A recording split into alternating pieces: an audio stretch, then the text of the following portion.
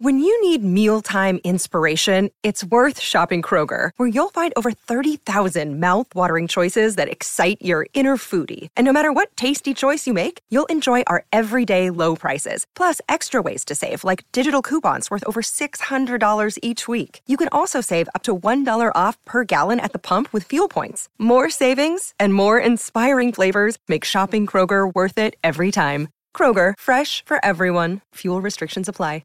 Another day is here, and you're ready for it. What to wear? Check. Breakfast, lunch, and dinner? Check. Planning for what's next and how to save for it? That's where Bank of America can help. For your financial to-dos, Bank of America has experts ready to help get you closer to your goals. Get started at one of our local financial centers or 24/7 in our mobile banking app. Find a location near you at bankofamerica.com/talktous. What would you like the power to do? Mobile banking requires downloading the app and is only available for select devices. Message and data rates may apply. Bank of America N.A., member FDIC. The dream is made real! Ricky Hatton rocks the world! How do you like it? How do you like it? I wish I was 50 years younger and I'd kick your ass. It's over! Mamma mia! He's done it! Anthony Joshua defeats Vladimir Klitschko! Let's get ready to rumble!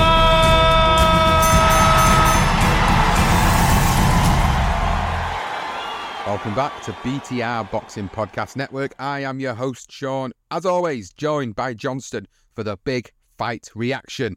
Anthony Joshua stops Robert Helenius in 7 rounds.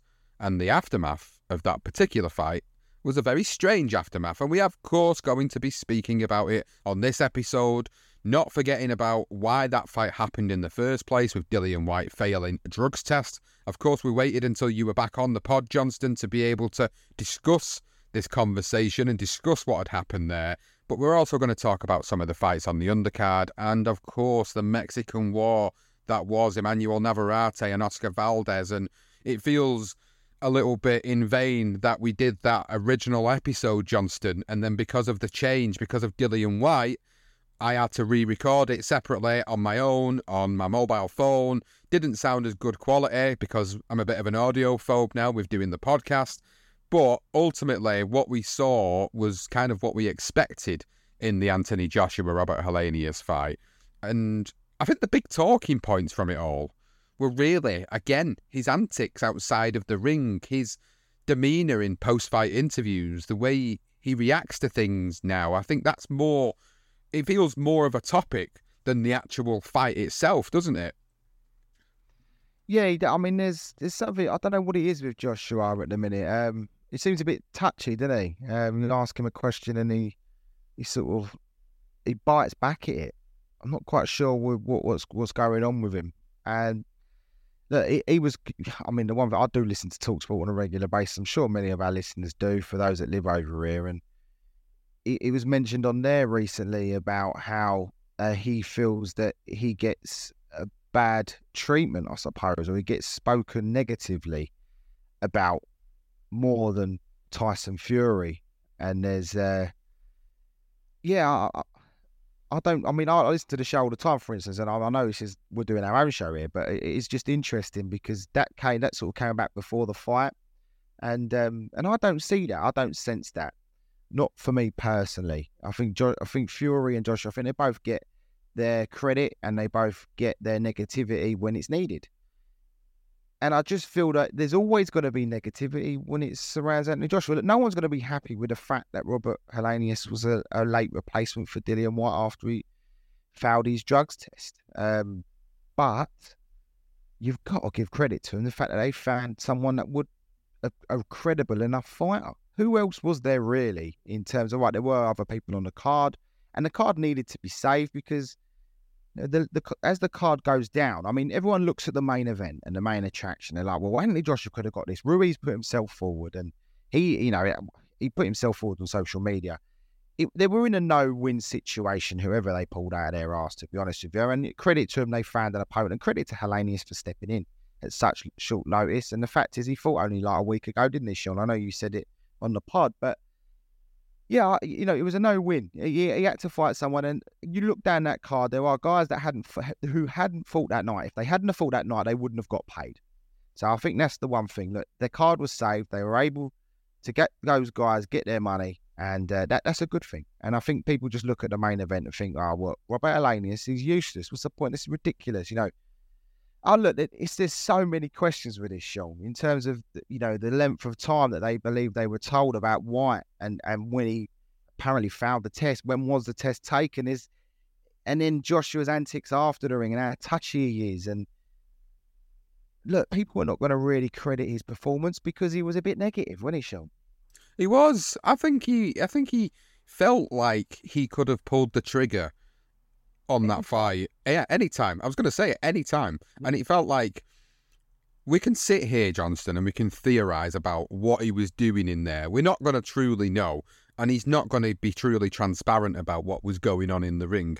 But watching from the outside, it felt like he was very, very tentative about what he was doing. It felt like at times there was an element of uncertainty about what he was doing. Like he was uncertain about what he was doing. Like people might say he was a little bit gun shy and he could have ended the fight sooner. And I agree with some of those comments because I do feel 3-4 rounds into the fight, he could have done that. And he didn't. And it took him 7 rounds to do it. Now, you can sit there and make your comparisons about the Wilder fight and say, oh, well, Wilder destroyed him in 1 round. Helenius came out and gave Wilder the opportunity to do that in 1 round, whereas Joshua didn't start like Wilder does. And it's a reason why a lot of people think now, at this stage of Joshua's career, people think now Wilder would beat Joshua. Whereas if you think about 3 or 4 years before, when they were talking about this big 50 million showdown between the pair, people were tipping Anthony Joshua at that point of his career because his confidence was sky high. He had none of the adversity in his career. And then since that point, he's overcome 3 losses in his career, Ruiz and Usyk twice. And his antics and his well-being seemingly seems to have been affected by it. And whilst he might sit there and say, oh, no, I'm absolutely fine, this is just me being me, part of you sits there and feel that there's definitely something underlying and going on. And I see fellow media journalists, I see ex-professional fighters saying very similar things to what we say on these episodes. So if we're seeing it and they're seeing it, then we can't all be completely wrong, can we? There's definitely an element of looking at the way he acts and interacts with people, and the way you said he's very snappy in interviews and short and abrupt. And then I didn't understand the antics as soon as the fight was over. He gets out of the ring and does a lap of the ring. Conor McGregor's throwing some stout down his neck at the same time. And, he's celebrating. And it took Eddie Hearn to tell him to go and check on Helenius as an act of sportsmanship and humanity for him to go out there and actually check on Helenius, which I thought, what was all that about? I didn't understand it. It was quite concerning, to be honest with you. It was quite concerning that he's gone from this guy who's very sportsmanlike and, very respectful to a guy that now seemingly has lost all levels of that respect. And he just doesn't seem to give a shit anymore now. And it's just like, you know what? I'll do whatever I want. I'll say whatever I want. And it sometimes feels like a walking PR disaster. Yeah, I think he's trying to be the bad guy. He's gone a different route. So it's like when you watch, I used to watch WWF, WWE is as alien to me, but WWF was my go-to as a child. Obviously boxing was a love of mine as well, but WWF was always one. And you always have the baddie and the goodie, and then you'll have a change, wouldn't you? You'll have the goodie all of a sudden becomes a baddie. And it almost feels like he was doing that. Even before the fight with Helenius, I felt like he was trying to be the villain, maybe to, for people to subscribe to the Zone to watch that fight, to see, maybe want Anthony Joshua to get knocked out. So maybe that's the angle he's looking at. Maybe he's looking at it as, you know what, I'm going to be a bit more of the baddie now. I'm not going to be this clean-cut heavyweight that does what many people expect him to do. It's a risky one because you lose fans. But then on the flip side of it, I mean, Ali was the man of it, wasn't he? He was the absolute class of being able to promote fights in a way that people would put bums on seats and pay for tickets to watch him get knocked out. So maybe he's looking at going that route. Who knows? But then there are times where you just think, it doesn't suit you. It doesn't. And you're right. I mean, how many times have you seen guys get absolutely rendered that way And, most of the time, most fighters tend to realise that this is a sport. This, you don't play boxing, it's a sport. And if someone's really hurt, then you just subdue your celebrations. At first, yes, that initial, I've got the knockout, the referee's counting, you can understand the relief of the fighter and reacting to the situation. But then once you realise you've won the fight and the guy's in a bit of trouble, let's just settle down a little bit. Let's wait to make sure he's okay, and then you can celebrate again. And I think that, if anyone's great at doing that, it used to be the likes of Golovkin. He was always brilliant. And Canelo, to his credit, is very much the same way. When he's floored people, he will take his time before celebrating. And I just think that just shows a little bit more, like you say, it is a sport and it is a bit more sportsmanlike, whereas Anthony Joshua obviously acting like a Triple H celebration. What the hell that was. It's funny when you look at it now, but in retrospect, you look at it, you think, God, you look like an absolute moron. And even I said it before when I was watching the All Access stuff with Crawford and Spence, and when he was on there, I was like, I couldn't wait for him to get off my screen, to be honest with you. He sounded like an absolute wally. And maybe it is the fact that maybe he's taken a few too many whacks to the headshot. Maybe that is it. Maybe that, we do our career profiles all the time, and you see the changes within people. It's either him trying to transfer himself into a bit more of a villain, or like deliberately, or he's maybe taken a few many whacks to the head. And there was one thing he did say, Sean, is that he suggested that he's looking to get out quite quickly at some point. He didn't suggest to me that he's going to be a guy that's going to be around for the long run. I think he's looking at Wilder and he's looking at Fury, and that's the end game for him. And I think he bows out of the ring. And do you know what? If he does do that and he loses to both, or he beats one and loses to the other, then he will still go down as one of our best British heavyweights, because what he has done has been tremendous. And I think that's one thing he probably gets annoyed with, Sean, is there's a lot of bad publicity because of the stupid things he does, and he's not quite getting the respect that he deserves because he's done great things. He has. And, just looking at the Charles Martin win, for instance, a lot of people just chuck Charles Martin away and say, oh, who was he? It was a body. But yet now they give Anderson credit for going the distance with him. So, as time's worn on, that's actually looked like a really good win. He's done tremendous things. He's come back and retained the title. If he does it again a third time, he's out there with some of the greats, the great. So, look, I think maybe sometimes we just need to applaud him for what he's done, but sometimes it does stupid things, Sean, and you can't help but think, what is he doing? Yeah. Well, I'm going to be honest, I'm not here to bash on him completely. Some of the stuff that he's done is a bit weird. I'm not going to lie. It just seems strange. Him becoming a heel is what you were referring to in wrestling terms. A heel. Okay, Yes, that's the one, the heel. So he's going from a face to a heel. That is a strong possibility. That seems more logical, that actually he's got to the point where he's sick of being the clean-cut boxer, and the perception of him in his mind needs to change. And as he's coming towards that end goal of his career, maybe he just don't give a shit now. And he's like, look, I've done the PR stuff for many, many years, and I've been the clean-cut boxer, and no matter whether I'm a good guy or no matter whether I play a villain, people are always going to hate on me or find a reason to hate on me, and that's understandable. But I cannot take away anything that he's achieved in this sport. Is he going to turn fans off by continuing to act this way? Absolutely. Absolutely. People are going to turn around and go, do you know what? I really liked the old Anthony Joshua. I don't really like this Anthony Joshua now. And that's naturally going to happen. It does happen. We've seen it with other fighters before. It happens. And maybe the theory that you're saying, Johnston, regarding him becoming a heel and a villain in boxing is the way of him making sure that over these last couple of fights that he has left in his career, that he does decide to go down that route to put as many bums in seats and sell as many pay-per-views as possible, so that when he does retire from boxing, he's probably already financially set for life, but he makes sure that he's absolutely 100% all good with his finances. So, I hope it is that, and I hope it is nothing underlying. I hope there isn't any mental health issues going on, which a lot of people have suggested.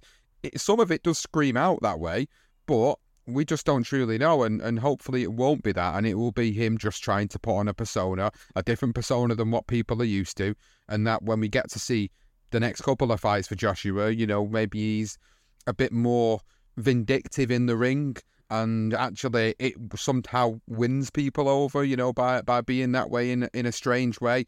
Like, people are now looking at him and going, well, he's being a bit gun-shy, and he's not the same Joshua he once was, and he goes in there and people now are expecting him to lose to Wilder. And if he goes in there and absolutely blasts Wilder out, he's going to win people over again. And it's a strange sport, and it's such a fickle sport to be a fan of, because someone can change your opinion of them so quickly in just a matter of a few words or a few sentences, or from their actions or lack of actions in the ring. It is crazy. But we'll just have to wait now and see how these final years play out in Anthony Joshua's boxing career. His performance, going back to that again, I felt it was a little bit hesitant and tentative at times, but he was looking for that right hand in a couple of those rounds, and when he eventually got it on the money, he put down Helenius, and it was over. The fight was over. So, we know he can hurt fighters. We know he can hurt any fighter in the world, and it makes the Deontay Wilder fight even more exciting in my eyes now, because we know Joshua can be beaten. We know he can be put on his ass. We know he can be knocked out. And we also know Deontay Wilder can, and we know both of them in what people might say are damaged fighters now, in that sense, that they've had those beatings before, because both of them have suffered them at the hands of different fighters in the heavyweight division. So these two going at it in January, which is what they're proposing, it's exciting because you just don't know what's going to happen. I think it's going to be one of those fights where it's a blink and you'll miss something fight. And I don't think it's going to go very long. I'd be very surprised, because I can't see Deontay Wilder wanting it to go the rounds, and I can't really see Joshua being able to completely hold him off for many rounds in this fight. So it makes it a really exciting potential heavyweight fight in this division.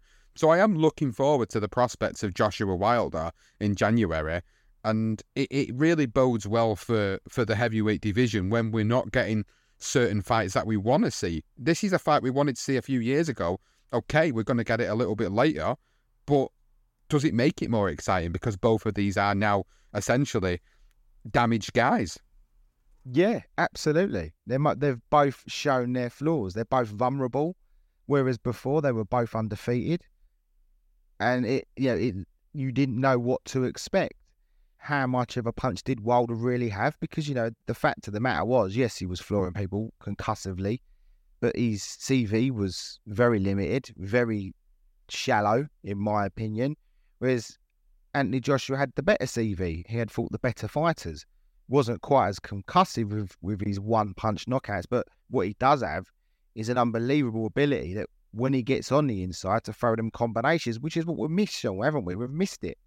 We've missed that Anthony Joshua. He's not really a guy that's going to floor you one punch. Yes, he did it with Helenius, and I did expect it to be sooner, and I think he could have done. And maybe he has, in a way, that he was a bit dangerous, because in the other thought in my head was, maybe he's doing this because he wants that Wilder fight, and he wants to prolong it, and then people will make the comparisons with what Wilder did to Helenius and what Joshua did to Helenius, and it may even play the card where Wilder's goes, oh, actually, yeah, Wilder's team will go, oh, definitely fighting Joshua because Joshua's got flaws. Like Frank Warren said, he called him boring. And he's one to talk because, Tyson Fury at times put me to sleep. So, they've all got their flaws, let's be honest. So maybe that is what it is. Maybe he was just playing that dangerous game where he's like, I'm going to prolong the fight, I'm going to get some rounds in and I'm going to knock him out, which is a dangerous thing to do. And I hope that is the case, because if that is the case, then Joshua, in a way, is back to old. But yeah, I don't know, Sean. One thing I look at is who's going to play the heel then between Wilder and and Joshua. That's going to be an interesting one. Who's going to be the good? Who's going to be the baddie? And they're both going to be bad, and then everyone's going to just be tuning in to watch. Can't wait for someone to get knocked out. But you're right, it is one of those blinking you miss it moments, because, if Wilder nails Joshua at any point in that fight, you can't really see Joshua managing to get himself back to his feet and have the powers of recovery that Tyson Fury has. And then on the flip side, if he can keep away from Wilder and he can land one and then land a few combinations, then Wilder's in a world of trouble, but probably a bit later on in the fight. But I say later on, these two, if they survive past 7, they're going to be absolutely shattered, smashing each other to bits, leaving themselves open, and then you sort of still favour Wilder.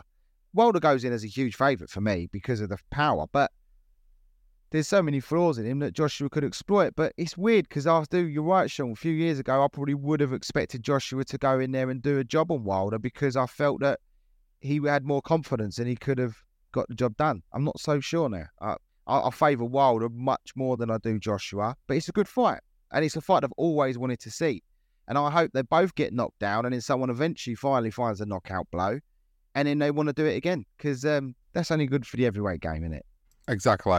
Well, speaking of heavyweight game, we didn't have the opportunity to address the Dillian Whyte situation because we'd actually recorded the episode, I think it was 2 days prior to the news of Dillian Whyte testing positive for a failed test. I think it was the VADA one, weren't it, if I remember rightly off the top of my head.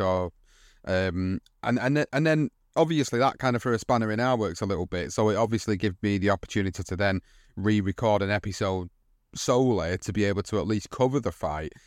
So we didn't get a chance to really speak about it. And this is why I said to our listeners, to you guys on the episode I did on the preview, it's like, look, we'll wait till you're back, Johnston, to have this conversation because that's starting to go as a bit of a background thing now because of the whole Joshua fight and the performance or what people think about that and what people think about the future.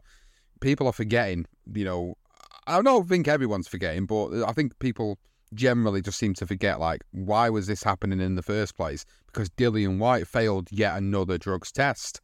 And it is absolutely ridiculous that he's done it again. And now, how many chances do you give a fighter? Now, he's now got to go and prove his innocence, as that's what he said. That's the only thing he's come out and said, is he's going to prove his innocence. And right, okay, you've got the opportunity to do it, but it's not the first trip round the block for Dillian Whyte in this situation. And now you start to genuinely believe that, look, he's done it once. Okay, you can come up with whatever excuses you can, whatever medical science results you can, and say, actually, it was a mistake, it was a contaminated sample, whatever you want to say. But to happen again in such a big fight for him is just poor. He's really poor.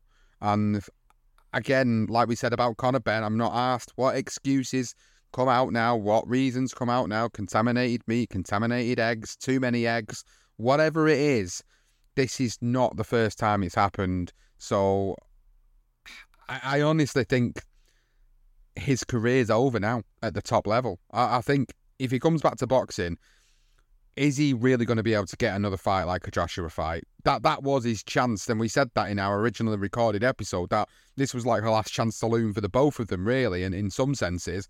But how's Dillian Whyte ever going to come back to the top level of boxing now? It's a good question.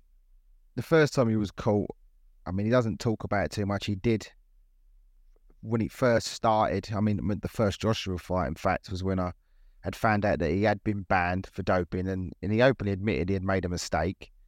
And I like that about him. I thought, in a way, I was like, you cheating bastard, but at least he's admitted it and he's coming back now. So you would just expect him to have learned from that mistake. And then you had it again where he had the A sample that was positive and then he had the B sample come back negative. Now, that's the same sample, so I'm not quite sure what happened now.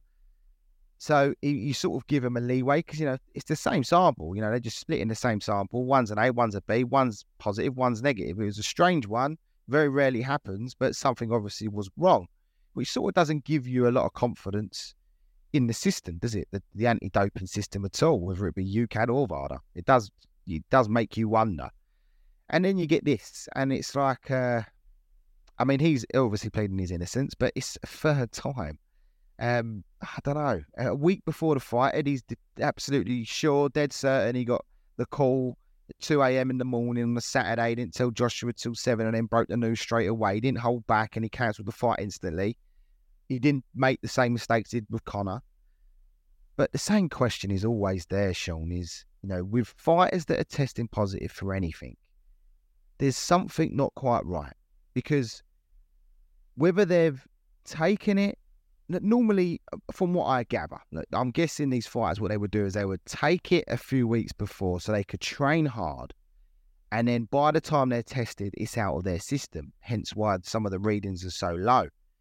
And then there's the other side of it where you think maybe it's not a pillful. Maybe it's what Conor said.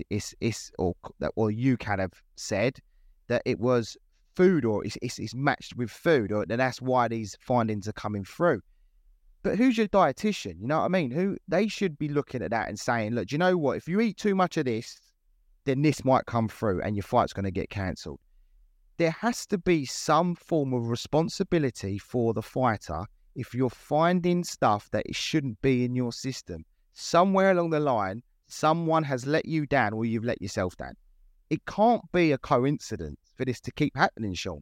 If you're an athlete and you get yourself, you're in a situation where you're in all these millions. I mean, he's earned a few bob with Fury. He should have a good dietitian. He should have a team around him that's checking what he's eating, what he's taking, and there should be no problem. Why are other fighters not having this problem? I'm not naive to suggest that these guys are not doing it.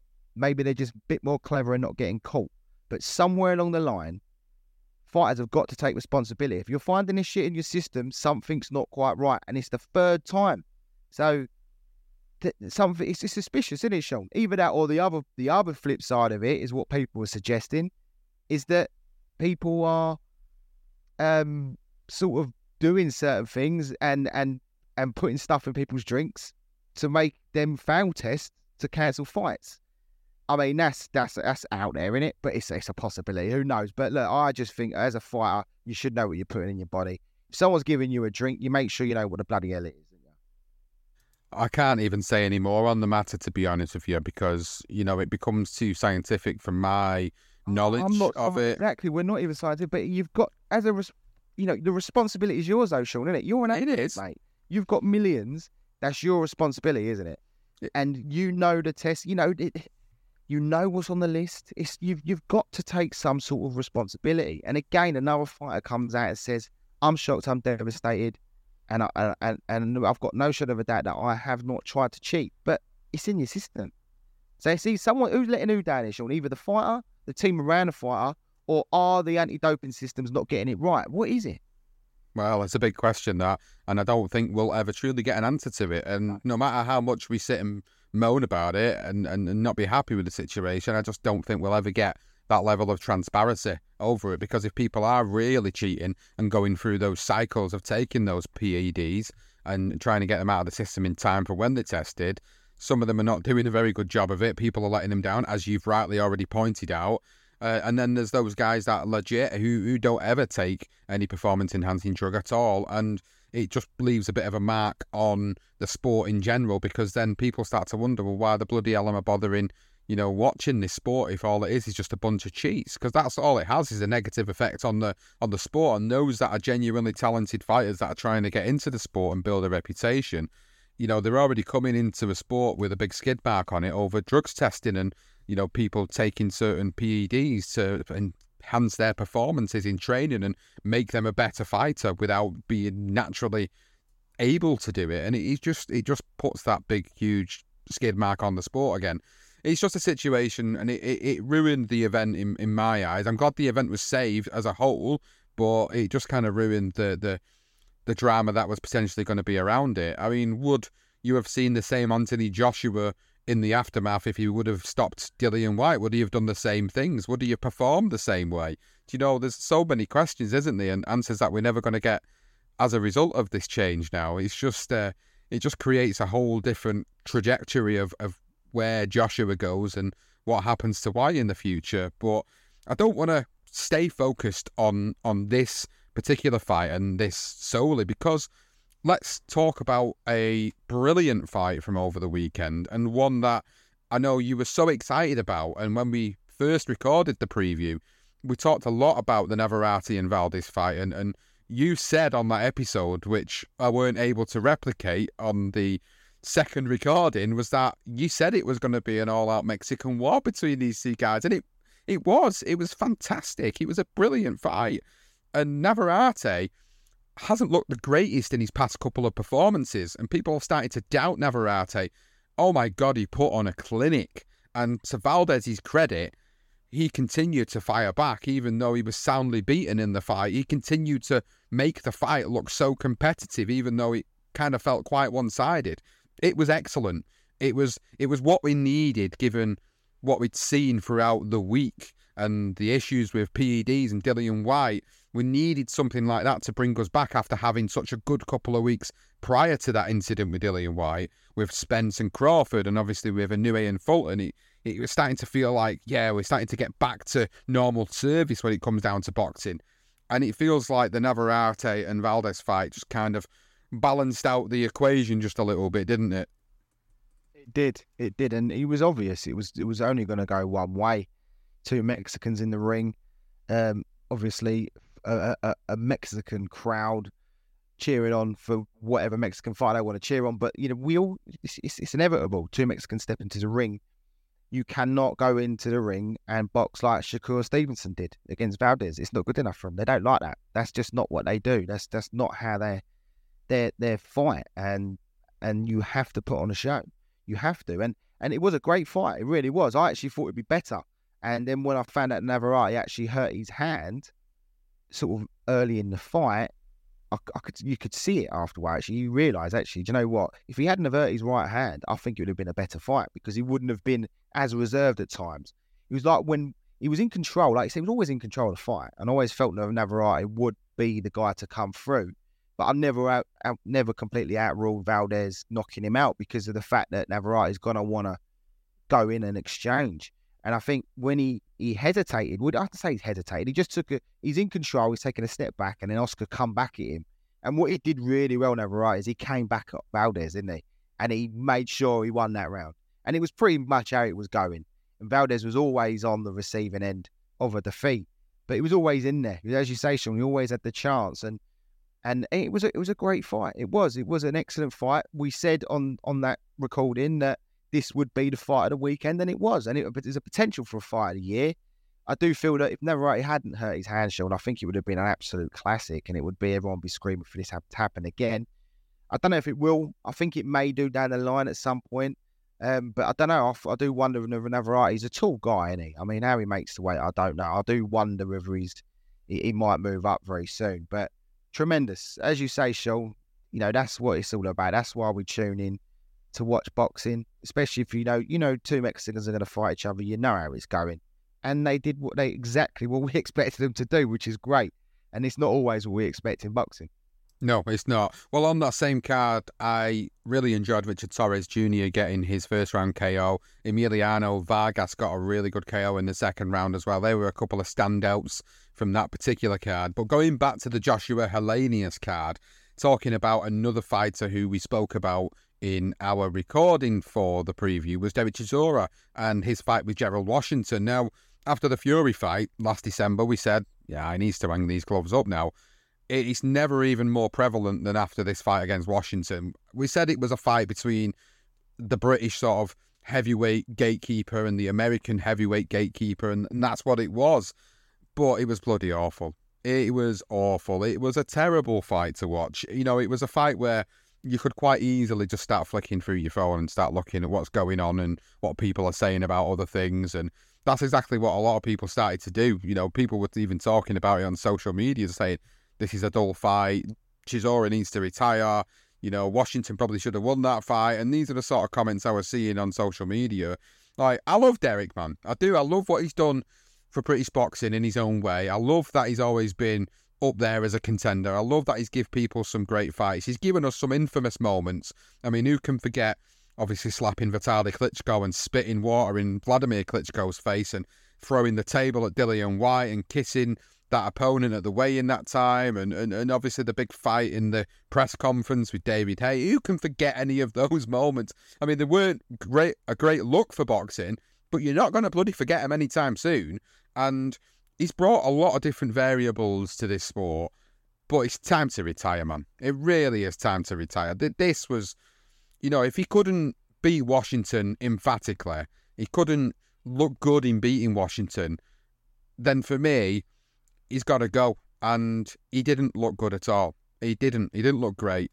He looked very sluggish. His time's done. His time's done for me now. And I just want to see the guy go out with his faculties intact, because surely with the way he fights and the way he takes punches and some of the systematic beatdowns he started to get throughout his fights, you're thinking to yourself, this guy's going to end up with CTE. in probably the next 10 years, it's going to be more evident. He's 39. He's going to be turning 40, and he's getting in fights like this with heavy hitters. And yeah, he's just taking punishment, and it's sad to see, man. It's sad to see. He never got to the echelons of being a world champion. He's fought world champions. He's fought for world titles. He's fought ex-world champions. He's a very good servant to British boxing, but it's time to go. I'm with you. We've been saying this for a while with Derek. It is concerning that he's actually managing to still get a boxing license, because he has taken several blows. He's been in several wars, and credit to the guy, he's gave us some great nights of boxing. He really has, and we're not discrediting Derek in any way. I just want someone to have a word with him. Even the commission surely is still managing to get a boxing license. I suppose he's passing the medicals, and so I suppose it's here and now you're looking at, and you're saying, okay, he's passed his medical. But as you say, Sean, you look ahead and you can't help but wonder whether this guy's, whether he's got to have all these faculties. But yeah, he's been a tremendous servant to boxing, not just to British boxing, to boxing in general. And he has done some really ridiculously stupid things. And he will continue to do ridiculously stupid things, no doubt. If anything, it's probably going to get worse. But look, he's entertaining. But I said that anyway, Sean, on the recording. He weren't going to be up for Gerald Washington anyway. That isn't a fight that gets fire in Derek Chisora's belly. He probably went in, didn't even probably train too hard. He probably thought, I'm just going to do what I need to do and win the fight. I'm going to win it anyway. And those fights just don't motivate him. They don't. And every time he does have the big fights, he falls short because he's not good enough. But he's been a great servant. He's had some great wars. But it's time for him to retire. He has to. He really does. Otherwise, something really bad's going to happen to him in the ring. I just think someone just needs to stop giving him these fights, put them on the card, for fuck's sake. I think that's the thing, isn't it? All these years, though, Sean, not once he failed a drugs test. And you know what? I will suggest, he was first to say about it, straight up 10-year ban. And you know what? He ain't, if he's going to say anything, that's probably the one thing I probably do agree with him. And he's the guy that we're saying ain't quite all there. Maybe not 10 years, but it's true. How many years has he been in this sport, not failed a single drugs test? Because he's never had the need to want to do it. He's got in and done what he needed to do. Yeah, sometimes, like you say, like we've said, a bit inappropriate sometimes, probably well over the line sometimes, but he's had a good go. So, but yeah, I think this is it, Sean. I'm with you, mate. I agree with you. He just needs to stop. The boxing commission needs to stop giving him a license. They need to make these tests harder, I think. I do. I agree with you on that. I think it's time to go. Time to go now. Even if he didn't get a license again, he'd probably end up bloody going to another country and getting a license, like they did when they fought David Hay and they got like a Luxembourg license, didn't they, to fight? Do you remember when the board wouldn't sanction them to take that fight? So it wouldn't surprise me if that. Do you know who it reminds me of at this stage of his career? The way he's going, Danny Williams. He's going to end up like Danny Williams.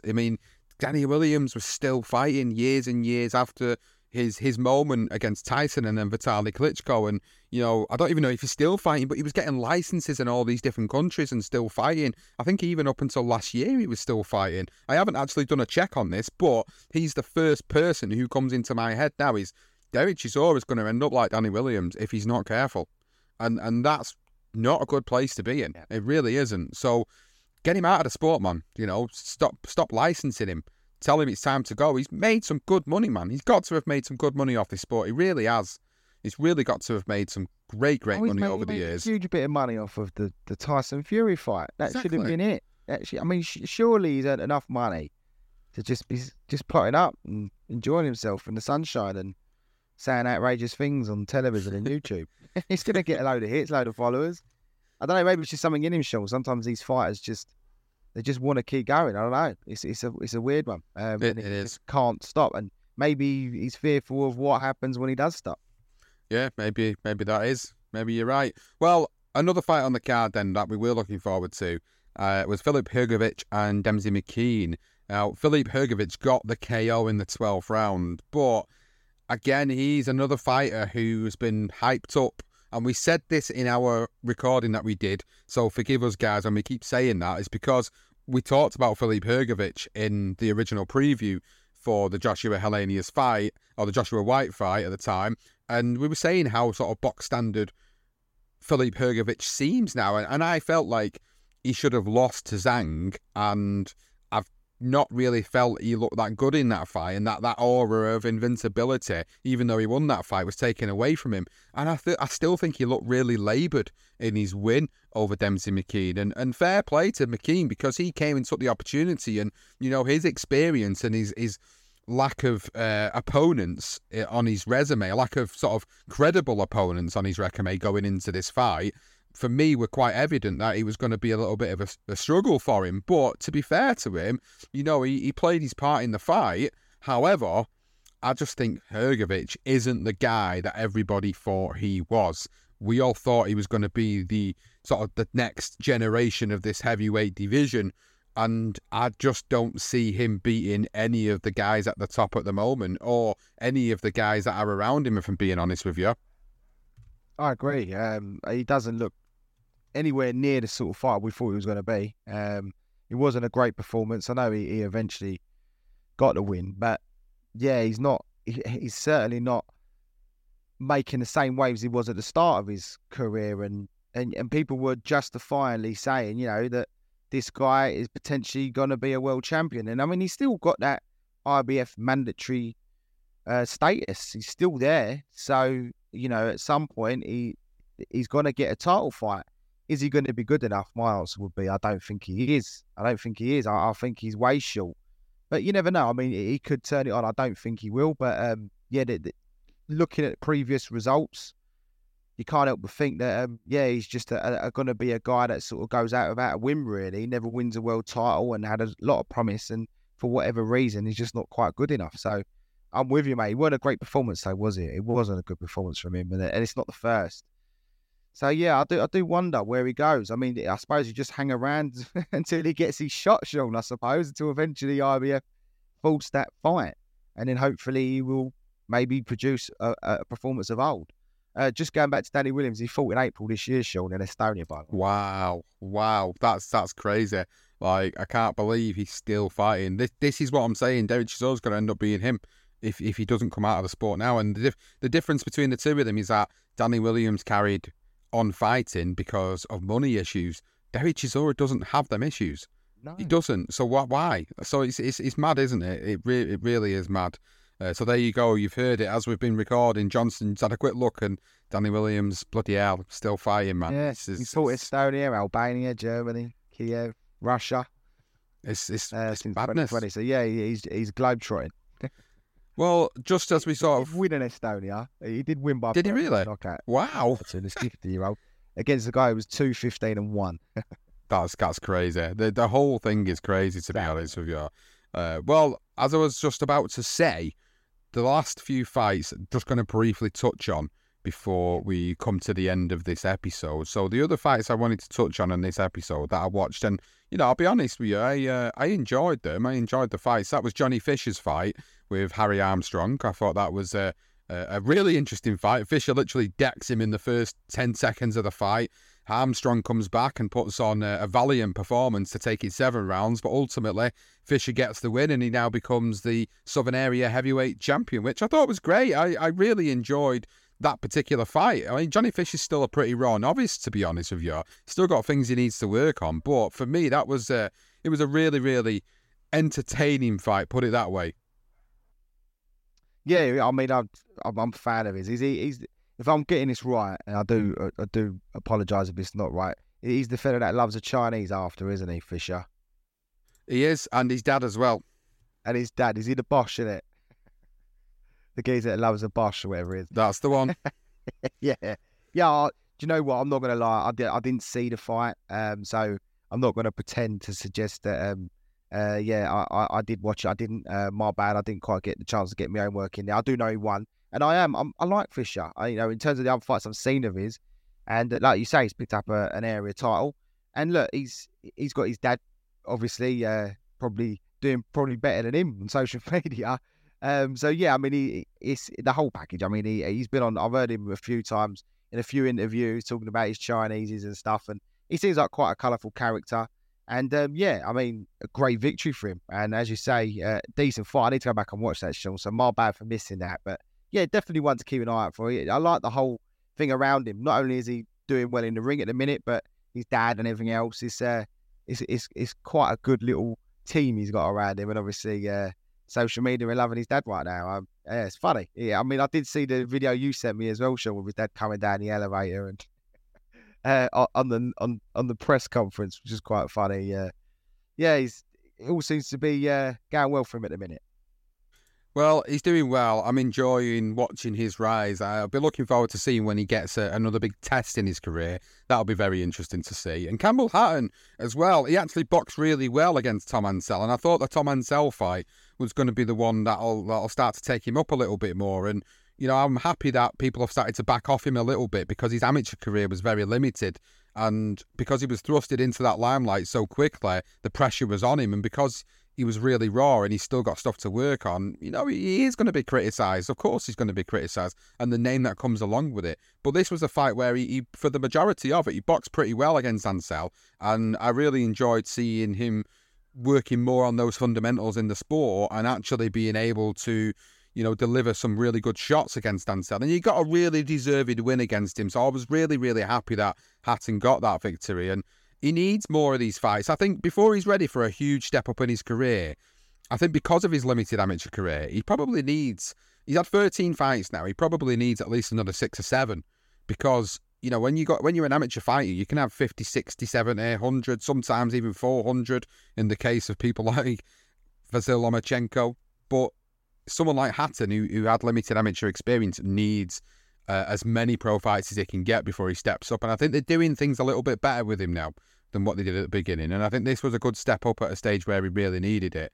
So I'm happy he got the win. He's learning on the job, isn't he? I mean, that's the thing with Hatton. He's literally learning on the job. And as you say, you can probably give him a little bit more leeway in terms of how his career goes. You can give him have a few more fights, having to learn and get the experience against guys that are going to pose him different threats before he does step up to the next level. And as you say, with amateur fighters, okay, sometimes the crossover they can struggle with. There's been many great amateur fighters that struggle moving over to the pros.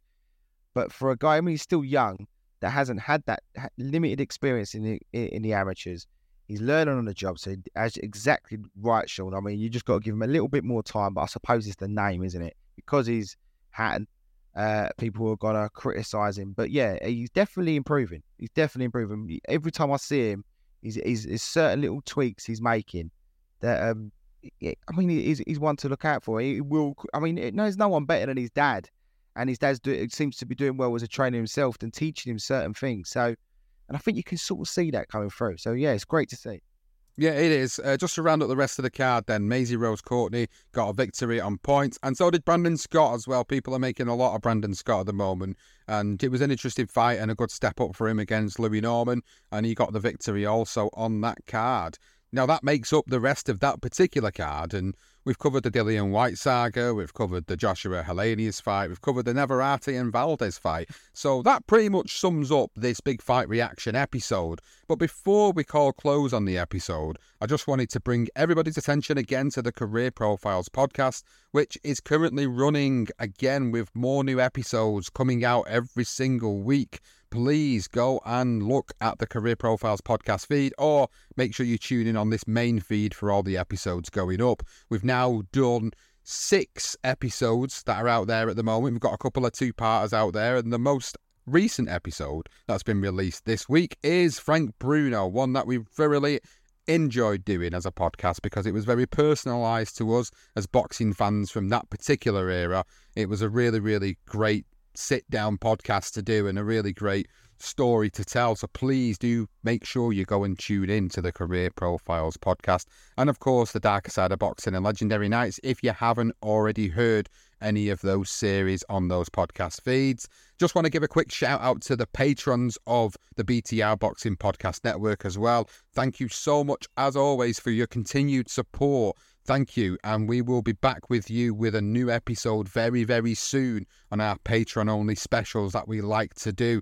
We hope you're enjoying your early access to Career Profiles, and if you haven't checked out patreon.com yet, please do, because we do have special episodes on there that we do separately. We have early access to episodes like Career Profiles or Legendary Nights or The Darker Side of Boxing, and you can also get all the episodes ad-free. If you subscribe to that for as minimum as £1.50 or around about $2 a month, you can get ad-free versions of the episodes, and the tiers do go up. The more access you get, the more benefits you get of it, and if you really want to go one step further, you can even commission a one-off singular episode as well. Please do check it out at patreon.com/BTR Boxing Podcast Network.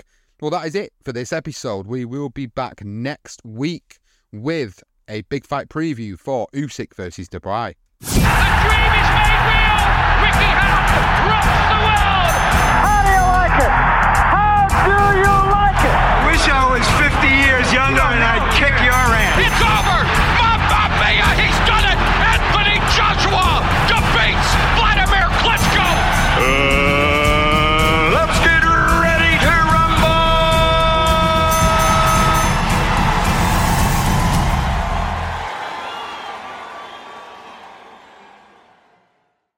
Sports Social Podcast Network.